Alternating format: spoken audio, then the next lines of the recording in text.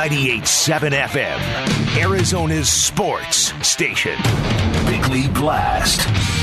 Derek Hall said last night that he recently received an email from a day one season ticket holder who told him, "That's it, I am done with this sadistic sport.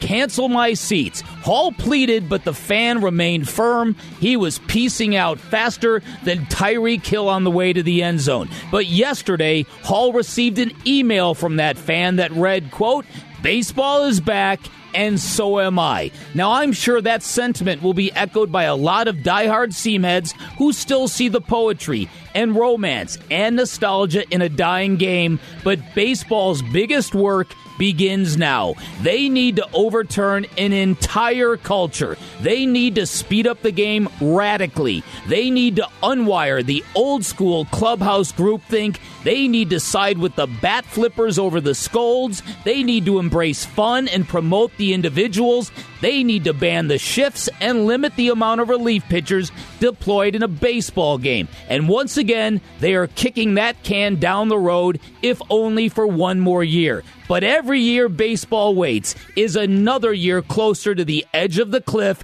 and to me, it's classic baseball stupidity to wait up on hurrying up the game. So yes, I agree. Yesterday was a great day for baseball, but it's still a long, long way from a great future.